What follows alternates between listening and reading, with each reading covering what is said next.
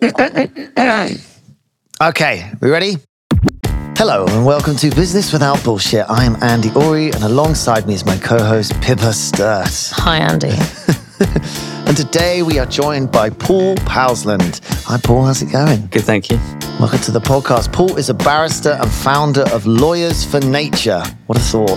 Who aim to provide representation, campaigning and legal resources on environmental protection and rights for nature.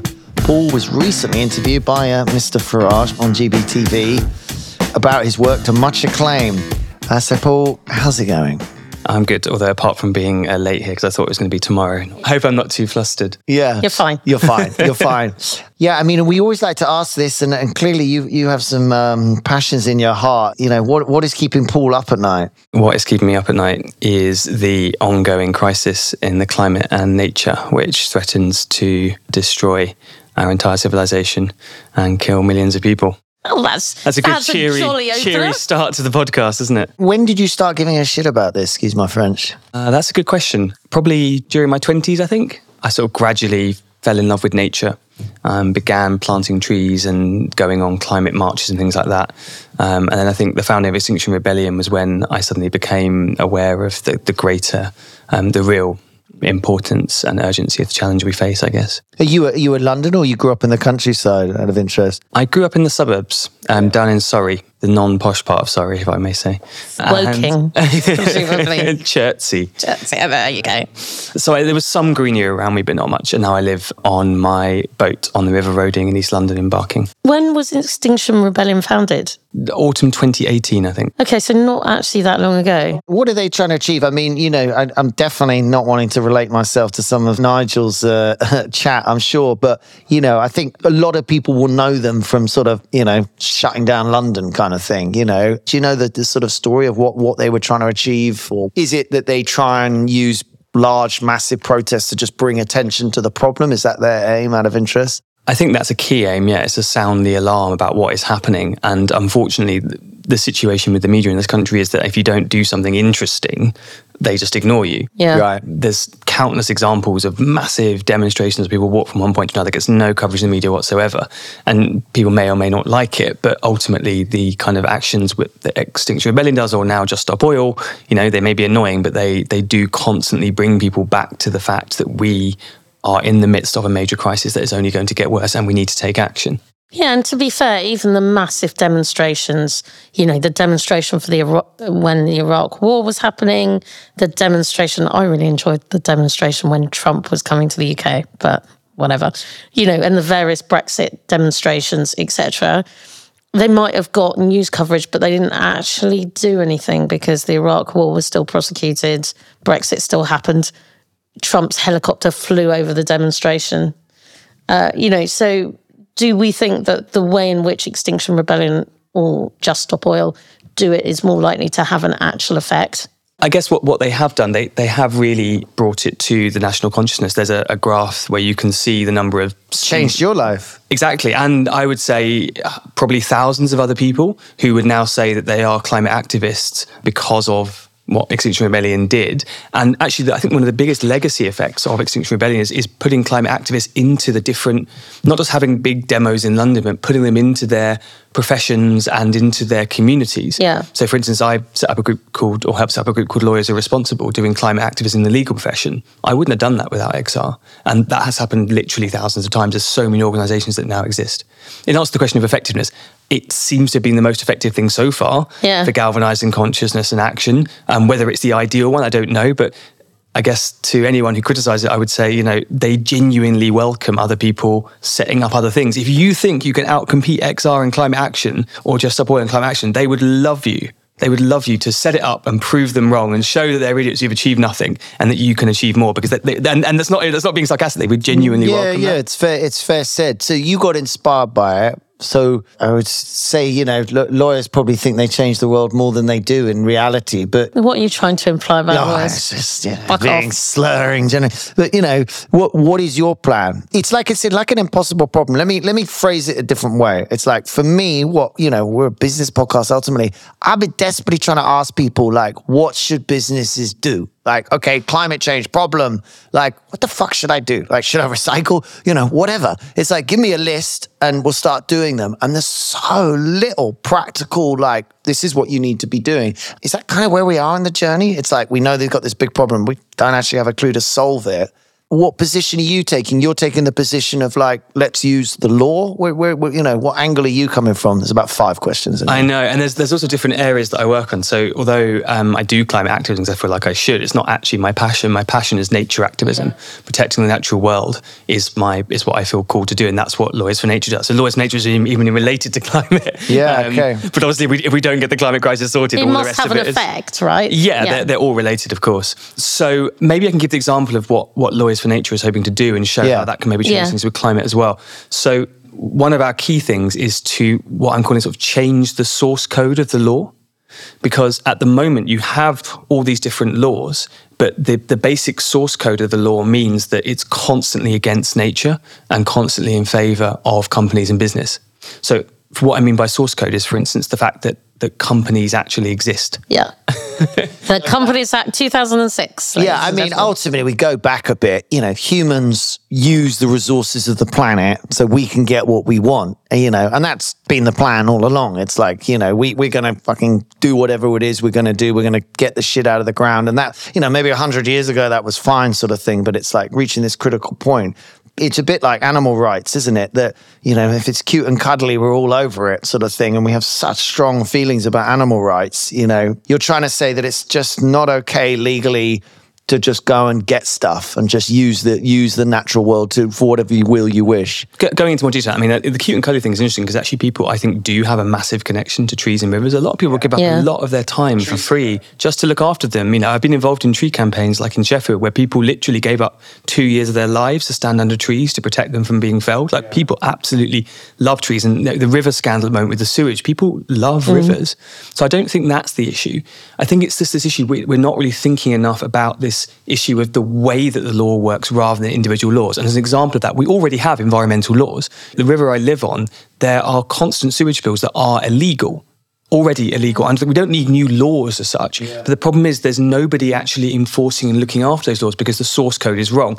And to give you an example of that, if we imagine like taking a company like Tesco, all these laws could exist that currently exist, like the law of contract, the law of theft, the law of trespass. But imagine if we abolished Tesco's legal personhood and said they couldn't sue for any of those things if you got them wrong. Or actually, we said that even if someone commits a crime against you, Tesco themselves can't call the police. They have to call a companies agency who enforces the criminal law on behalf of companies. But that agency only enforces, say, 5% or 10% of the criminal offences that would happen. Yeah. What would happen to Tesco as a company? It would still have all the laws would exist, but the company would collapse because it wouldn't have the ability to properly enforce those laws. And so what we're saying is that for nature, it needs to just be given the same parity as these fictional entities. So a legal personhood in exactly the same way as Tesco's or any other corporate.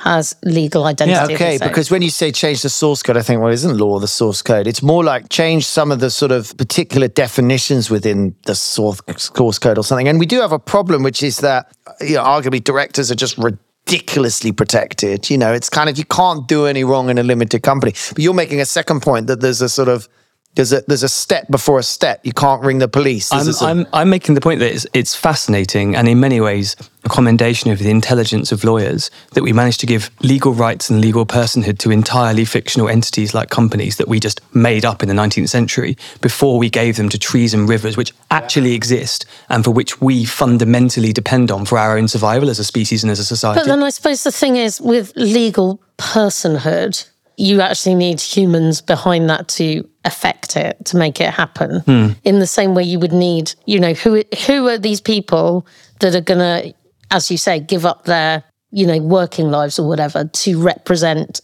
nature? It's a really interesting question. Throughout history, we've gradually been extending legal rights and personhood because obviously 2,000 years ago, the only people who had legal rights and personhood were men, rich, white, citizen, free head of household men in the Roman Empire. And since then, we've gradually been extending who can have that legal rights in person. We've extended it to women. We've extended it to slaves. We've extended it to children.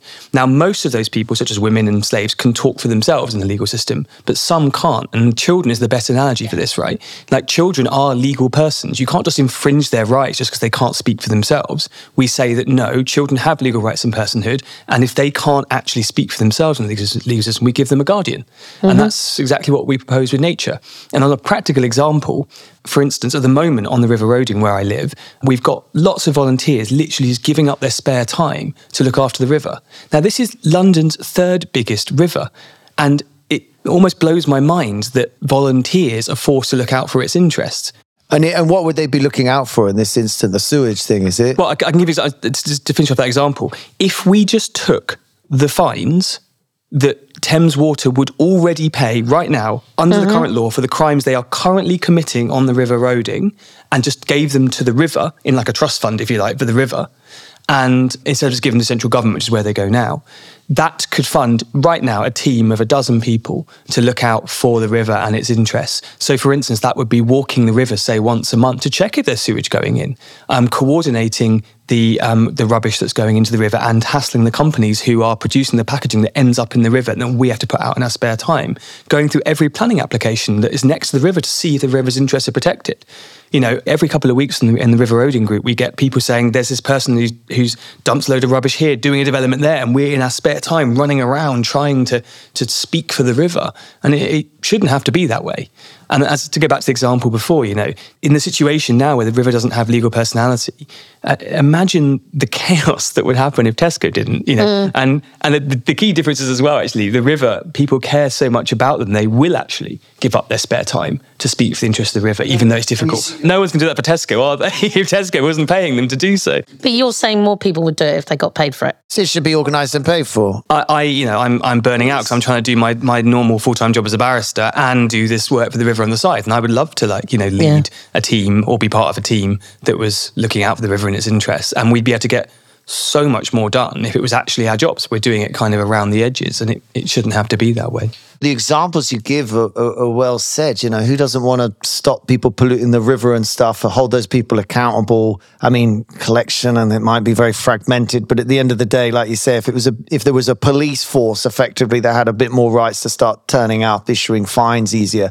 You struggle then, or I struggle then when I get to sort of infrastructure. I mean, we have a problem in this country anyway in the infrastructure, and my understanding of it growing up in this country is the individual is very powerful in this country. You know, it's quite hard to steamroller an individual if they want to build a road and people are like, oh, we don't want this fucking road. And there is a sort of, there's that really difficult push and pull about the competitive of global society, the requirement, it's more efficient if we have good infrastructure, because at the moment the system is set up to grow. And, do you just ground to a halt? I mean, it's already so impossible to get infrastructure done. If you add on to it that you're not just arguing with people, you've got to argue with trees with personalities and stuff. How do you bridge that balance, I mean, we've got to do infrastructure, don't we? When you say infrastructure, what do you mean? Do you mean human infrastructure? Yeah, I mean human infrastructure, which is an interesting turn of phrase when you put it like that. But yeah, I mean, ultimately, we kind of have to keep building society, don't we? I don't know. Well, the point is we're rapidly reaching a stage where we've so outgrown, like the infrastructure and the economy and business doesn't just sit in the ether. It relies on a physical reality of the earth to support it. And we are already significantly, there's another report out showing we've overshot most of the ecological ceilings of a sustainable society, which means that we will head towards collapse. You cannot just grow indefinitely. We are bound to a physical reality. And if we overshoot those, it will then start to destroy the infrastructure we've built. Let me just take a small example of Britain, okay? I mean, 2% of Britain's covered in roads.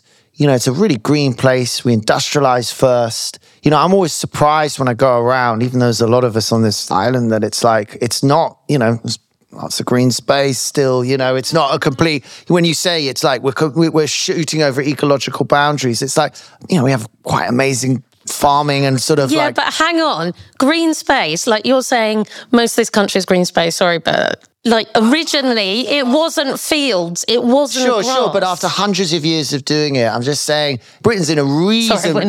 No, we got to get into it because I want to save the planet. Too. I'm just saying to understand it, you got to get to the point. And it's like, but fields are a man-made thing, right? And they're not necessarily ecologically good. It's been pretty stable for quite a long time, I would say. You know, in terms of the amount of space that is urban area, London's been sort of growing a bit here, a bit there, but you know, population's been slowly going up. But you know, you take the country as a whole. You don't go around Britain and just see like the end of ecology. You see, you know, actually quite a green place. Now that's ignorant, and it may be that you can't see the truth. I don't want to say it's ignorant, but I think this idea of a green and pleasant land it ignores the reality, which is that we are one of the most nature depleted countries on earth, and many of the places, even our national parks that we see of as this wonderful landscape, are actually blasted ecological deserts. Like Dartmoor, like loads of the uplands are completely. And what do you mean by that? They're screwed in terms of, they haven't got any life or trees. There's no biodiversity. There's no biodiversity. You know, and you say, oh, it's been pretty stable for quite a long time. In geological terms, it's not a long time. To go back to a concrete example on this, there we go. a non-concrete example of this. No, I like the pun. It was an unintentional pun, which makes it better, of this infrastructure debate. These things are not necessarily, shouldn't be in opposition or shouldn't be seen necessarily in opposition. A lot of the time, when you take a long-termist view and a holistic view, it's actually really economically in our favour to look after and restore nature. As an example, on the roading, I walked the whole river this year. It's 45 miles, starts at Stansted Airport, goes into the Thames, and mapped every single metre of it, every single feature I could find.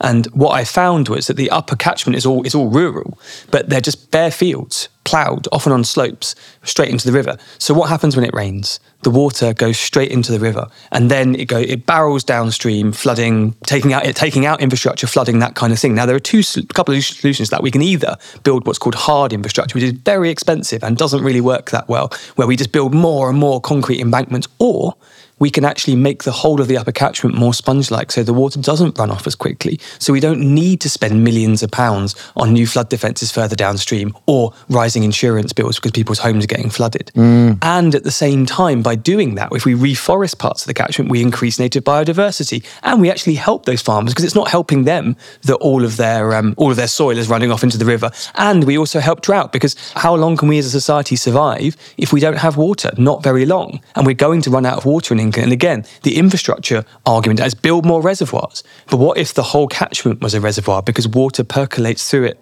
less quickly? Why is Thames Water putting sewage in the river? Because it's profitable. Because they can. And because that was going to be my point, is that we have a bigger problem, I think, at the moment, particularly with the water companies who happen to be the kind of bogeyman of our time right now, in that it came out that there's been loads of illegal, like most of the water companies have been illegally dumping runoff when they didn't need to for, you know, the last couple of years, and government has done nothing about it because it's profitable.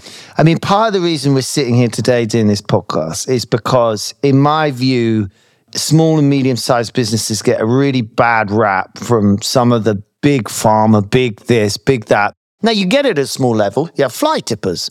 Do you know what I mean? So, it does shock me in this day and age that you're talking about Thames Water, you know, an authority that shouldn't be doing. This goes into what the source code of the company is. Again, example on the roading. There's an outfall where they're putting sewage in to the river illegally. It's a complete criminal offence. The EA, the Environment Agency, doesn't prosecute them because they haven't got the resources to do so.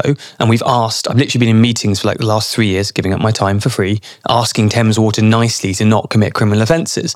And what are they? These are humans there. Yeah, and they're like, well, we'd like to do something about this, but it's really expensive. It's going to cost us millions, so we're not really going to do anything. Well, no, let's get to that point, which is a curious thing. They're doing it out of necessity too. Thames Water is fucking not running its company very well, not making any money. They don't have the money to go and fix it. Well, that's because they gave tens of billions of pounds they should have spent fixing it to the shareholders. Oh, did they? Yes. Oh my God, how have you missed this? Well, I've got a lot to do too. Order! The key part of the puzzle is follow Fergal Sharkey on Twitter. He'll tell you, basically, the amount that they've given to shareholders since 1990 is about exactly equivalent to what it would have cost to upgrade the sewage system so they don't put crap into our rivers. But the point is that this goes back to the source code point. Thames Water's source code is to make as much money as they can, to be as profitable as they can within what they can get away with. And what we're trying to change at Lawyers for Nature is to change that source code a bit. And this is what we're calling nature positive corporate governance, is actually getting companies to voluntarily write into their constitutions about rights of nature and to put nature directors on the board to represent the interests of nature in their company decisions. Plus, Thames Water kind of have a monopoly, don't they? I mean, I don't think I can buy my water from anyone else. I mean, that's a huge part of this, isn't it? Sorry, no, I was just going to say, but it also seems to me that there are two other issues, which is somehow it seems to me we've got to be able to divide companies from government. And that doesn't, there seems to be like they're intertwined at the moment in such a way that a lot of government isn't willing to do anything because they've also got interests in companies.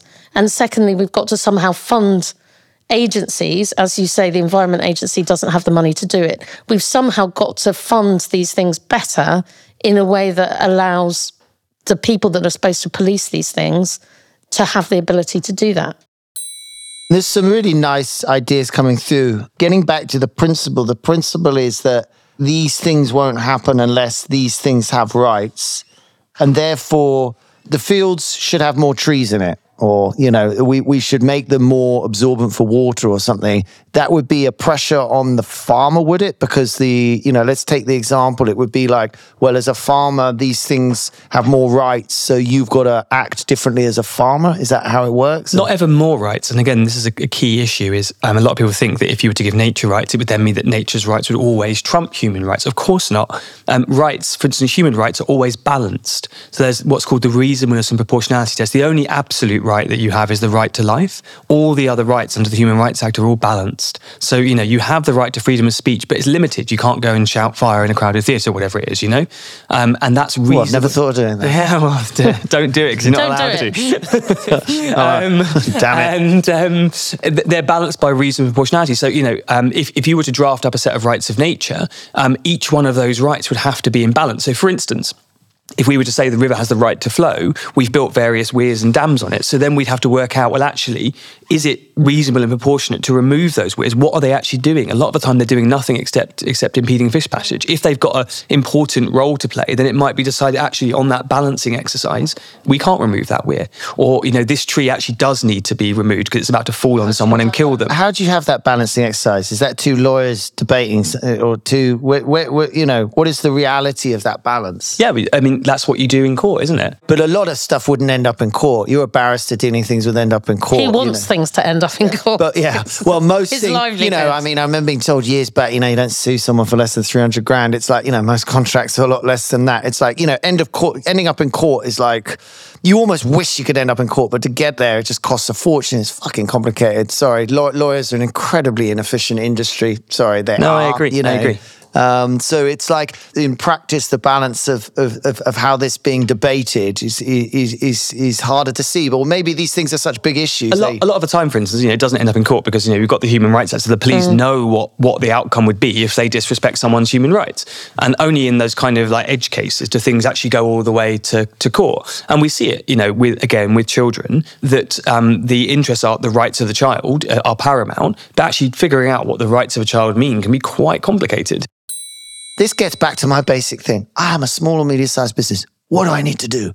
And no one gives me any information. They're similarly, God, these are difficult decisions. Do you know what I mean? They're sitting around a table. No one fucking knows the answer. Nobody knows how to save the planet. What you can do is to bring the earth, bring nature into your corporate governance so that when you make a decision, you have to actually think through the process. What actually does nature want and need here, and how can that be balanced with our needs as a business? And that's what we did last year in Lawyers for Nature. We got the cosmetics firm Faith in Nature, which is a reasonably large firm, to put nature on its board of directors, or a representative of nature on its board of directors, and change its articles so that it has to take nature into account in its decisions.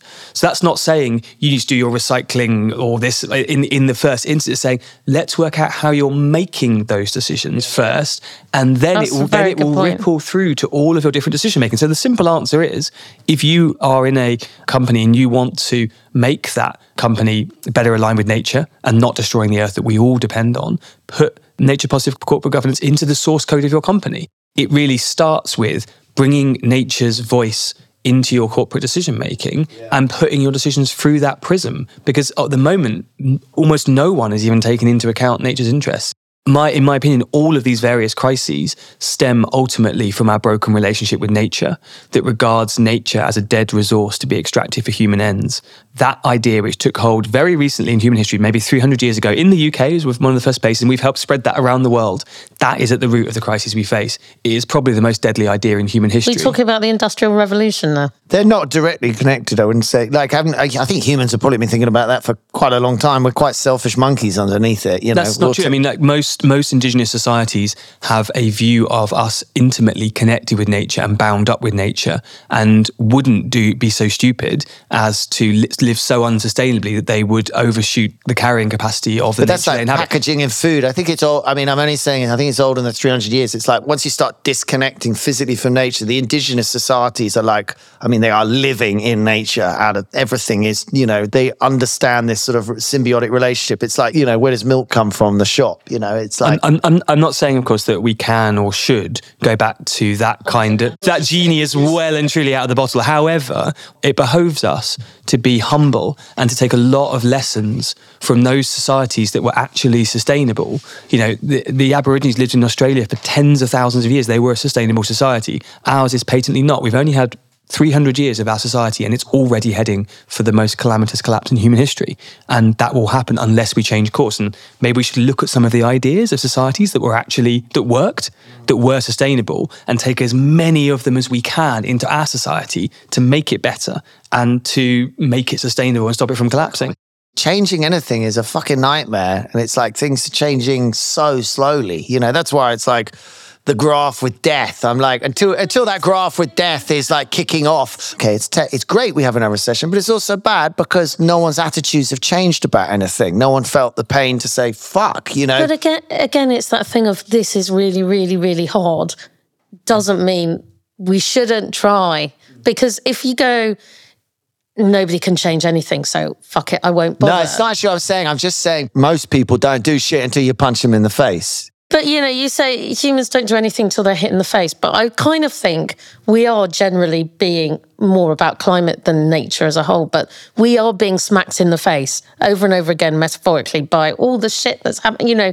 Thousands of people die in Libya because of floods, and we seem to just be able to ignore it. I know, it's another problem of society and how capitalism works. It's not affecting middle class upwards, really. It affects because we've all got fans. Yeah, we've all got enough money, and when they announce every year on the BBC, this summer is said to be the hottest summer on record in Britain, and everyone's like, yes, Yeah, but I think people can and should. Like Faith in Nature, the person Simeon from Faith in Nature just literally was like, I want nature to be our CEO. So he went out and tried to do it. He literally Googled nature as CEO and literally happened to find a newspaper article with me chatting on about rights of nature, phoned me up and was like, can we make this happen? And I was like, well, I'll give it a go. And then they became the first company to put nature on their board. Like, you can just go and do things. And actually, in some ways for companies, it's actually very easy to just go and do things. We have a very permissive regime in the UK. We do.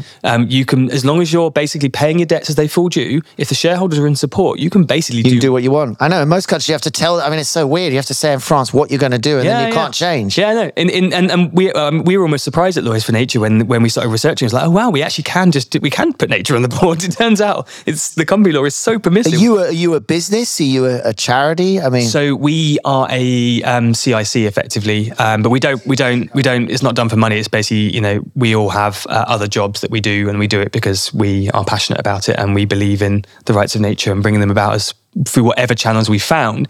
And, in the UK, we have a difficult political context where we can't even stop water companies putting crap in our rivers. So getting Parliament to do a law that, will bring about rights of nature would be quite difficult. So that's why we've alighted on this nature positive corporate governance, because of the permissiveness of UK company law. It's actually a great vehicle to bring about rights of nature. So anyone listening to this, you do have the chance to do something different, become one of the first companies to put nature into your decision making, and you can do that tomorrow if you've got the shareholder support. But it is slightly scary that by the time it dawns on us that it is a serious problem, it's going to be way too late. The UK, just to get onto the climate issue, the UK is not, the issue is not going to be here that we become unlivable in temperature terms. We'll have suffer more flooding and things, but it won't make it unlivable.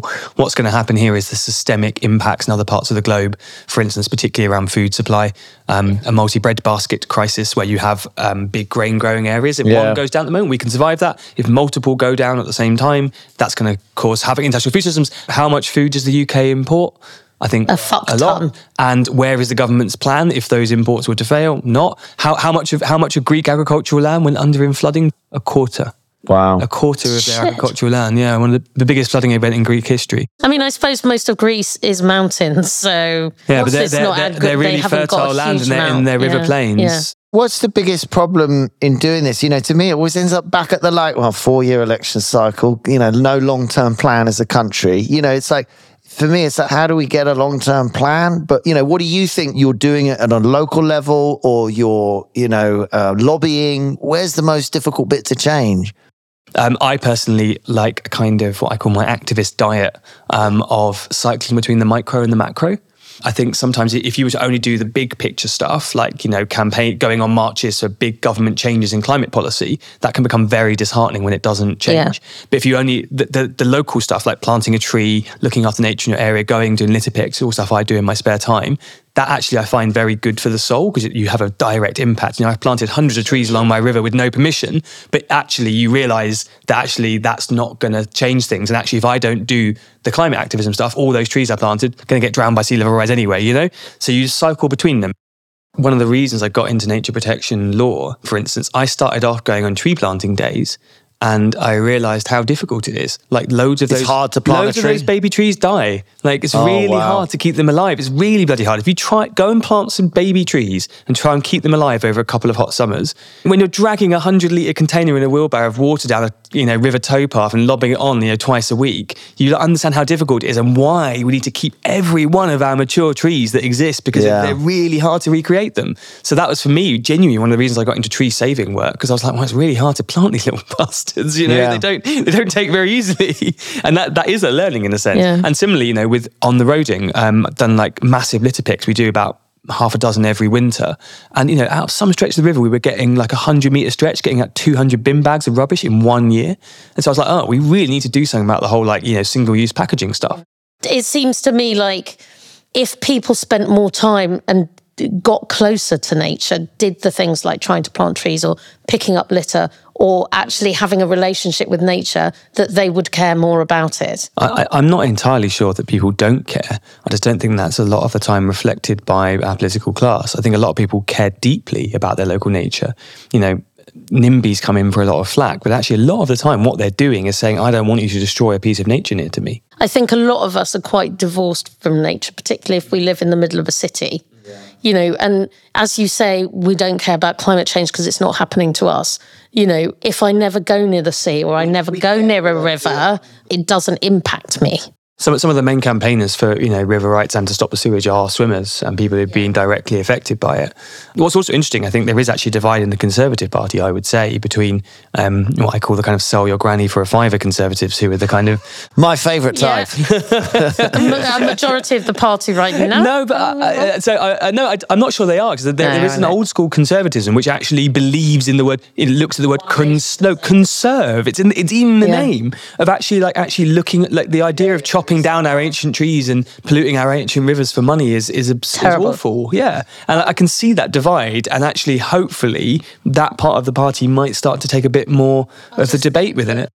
The point is, I spend huge amounts of my spare time for free in the winter going to my river and caring for it. I'm not doing that because I'm being forced to by National Service. I'm doing it because I love that river. You are thinking that people are like you. You are an extreme. Look at you. You were affected by this. I don't think I am extreme. I don't think I am. I truly believe that all humans have a deep desire to be close to love, to protect and care for nature. I believe it's intrinsic to us. Yeah, but we're fucking lazy. I also believe that humans are lazy. No, humans aren't lazy. Humans aren't lazy. We're amongst the most hard-working species. It depends on our motivations are pretty fucked up. Order! The Honourable Gentleman has got to learn the art of patience. I think they're fucked up under a system like the current one we have that brutally separates us from nature and from each other and makes everything a competition over money. I believe at heart, human beings are good, hardworking, love nature. It's a spectrum. You're at one end, at the other end are people who litter. Explain that to me. Well, because I think they're deeply disconnected to nature. And I've been very fortunate to be so connected to nature. There's a concept that I want to bring about. And one of the worst phrases I hear from environmentalists that I really hate is this kind of humans are a virus idea. Absolutely hate it. Yeah, humans I hate humans that too. are not a virus. The current system is destroying the earth. The current kind of, industrial capitalist system is destroying the earth. But humans themselves are, I believe, on this earth to enrich life and to use their unique capability to do so. And now, a quick word from our sponsor. Business Without Bullshit is brought to you by Uri Clark, straight talking financial and legal advice since 1935. You can find us at uriclark.com. So what's been your biggest fuck up? I think one of my biggest regrets, and one that's driven me a lot in this work, when I was a teenager, I think about 14, 15, my grandma was selling the family house that they lived in for like 50 years. And there's this incredible oak tree in the garden, probably 400 years old, like literally like a huge bollarded oak. Possibly the one that used to be on the edge of like Windsor Great Park from where we were living. And the developer who wanted to build over a house, like, right, we need to get that down before we put the planning application in. Otherwise they won't allow the planning application because they want to keep the tree. And I was going to go and get a tree preservation order through, and I was persuaded against that by my family. It's difficult when it's your family, right? Because they were like, "Well, we're not going to sell the house then, and we lose us money and everything else." That is a great microcosm of the difficult decisions you face in your life. I mean, that one feels a bit more clear if it's that. I seriously regret it, and the tree was shot down, and that tree was more important to me. That tree had existed probably from like the Elizabethan era onwards, and would have carried on existing for hundreds of years, like far more than my fleeting existence. And I should have done more to save it, and that drives me. What would have it meant if you'd saved that tree? That you wouldn't have been able to change your house and you would have had to move or something? Well, no, it just would have been that my grandma would have got slightly less money for your a house. Your family would have been really cross with you. My family would have been really angry with me. But they would have got over it. They would have got over it. And I was a kid, basically. I didn't have the guts to kind of, to force it. But that's driven me a lot of things to be like, earlier on this year, I was in Wellingborough, Northamptonshire, and I'd written an advice to some tree campaigners to say that the tree shouldn't be chopped down. And the police were basically clearing people away to try and to help the developer chop the trees down. Illegally, probably unlawfully, and I had a choice there. I could go back to like being that 14-year-old, just kowtow to it, let the trees be chopped down, and regret it later. But I didn't, so I climbed the tree, occupied it for 8 hours, got arrested, and drew so much publicity to the whole thing on Twitter that the council blocked the felling, and now the local people have raised £30,000 to just review it and save those trees. I think 100, like an avenue of 100 lime trees, and so I regularly have seen these things now where actually like that initial mistake, that regret drives me to try and protect other trees. Okay, so you went and chatted to Nigel Farage on GB News. I watched this interview and I thought you were making good points. Then I saw the comments. You were making reasonable points and the comments are just all like, this fucking guy, what the fuck, da-da-da-da-da-da. Now, that's bothersome, isn't it? Yeah, I'm just getting on my Twitter comments. So underneath all those comments on Twitter, I wrote a little tweet. Hi everyone, Paul here. 1, yes, I have long hair. 2, no need to swear. 3, yes, climate change is real and is the most serious threat we face, both as a country and as a species. 4, a lot of insults here, but a sad dearth of argument. You can do better, I'm sure of it. I've been trying in those, when I speak on more right-wing stations, to avoid a trap which I think quite a lot of environmentalists and maybe left-wing people fall into, of constantly ceding the ground of love of country to the right wing and allowing them to fully occupy that space, and instead to actually say, no, I also love my country, but just maybe in a slightly different way than you do. Yeah. And I think my favourite moment of that whole thing was Farage basically saying, China and India produce the most emissions, we've got absolutely no influence. And I sort of said, well, I'm very surprised that a patriot like you would say that Britain doesn't have any influence, Nigel. Yeah. You did some good comeback. Yeah. Presumably that was an immense amount of fun. It was also quite stressful because he wouldn't let me finish my point. No. Yeah. Sorry, have I done that? He just get like barraging stuff at me without the chance to actually say much. But, I'm always happy to go and have that and to say, actually, when you say love your country, what do you actually mean? What do you mean by this country? Is it just like a flag and a system of government we've had for a couple of hundred years? Or is it something deeper than that? Is it the people we share these islands with? Is it an arrogance about it, that we're so fucking great? Is it our trees that have existed here since before any of our systems of government came about? Is it our rivers cultures that have existed here since before humans even came to these islands. Because I love those things so deeply that I've basically given up my life to try and You protect love them. your country. You love the country. Okay, Paul. So welcome to the 10-second quickfire round. This is where we're going to ask you a list of questions to get to know you a little better, and you have about 10 seconds literally in this particular circumstance to answer each question. DQ the music. And we're off. What was your first job? Shelf stacker at Sainsbury's. Quality. Nice. What was your worst job? Shelf stacker at Sainsbury's. I mean, that's not great. No, I don't know actually. Oh God, I don't think I've had anything that's particularly bad. I mean, being a paperboy, having to get up at 6 a.m. in the morning in the dark wasn't great either. That was a bit particularly in rubbish. winter. Here comes winter. Favourite subject at school? History. Special skill. Sculpting nature. Ooh. So finding it, like using willows to build things and like just looking at nature and being like, how can we enrich and make this more beautiful? Oh, that's an interesting answer. What did you want to be when you grew up? A barrister, weirdly. I was one of those weird well, that's 13-year-old. I know. Actually, it's better than a lawyer. I don't sound like I'm actually from a working class background. I went to a comp and I just had this like weird thing where I wanted to be a barrister because I talked a lot and people were like, you should be a You like barrister. arguing, Or- like yeah, I debating. arguing. Yeah, my parents said you should use that argument skills to be a barrister. What did your parents want you to be? I don't think they really had an opinion, to be honest. My dad was a window fitter, and his only thing was don't become a window fitter. Okay, good advice. Good. He didn't follow the rich He dad, literally poor said, dad. Please don't follow in my footsteps and go and do something else. Having said that, he said, I've had some very interesting days. Anyway, what is your go-to karaoke song? Probably Total Eclipse of the Heart.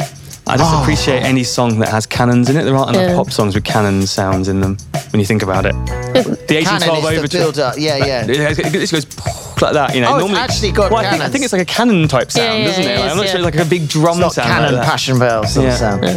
sound. Office dogs, bearing in mind business or bullshit.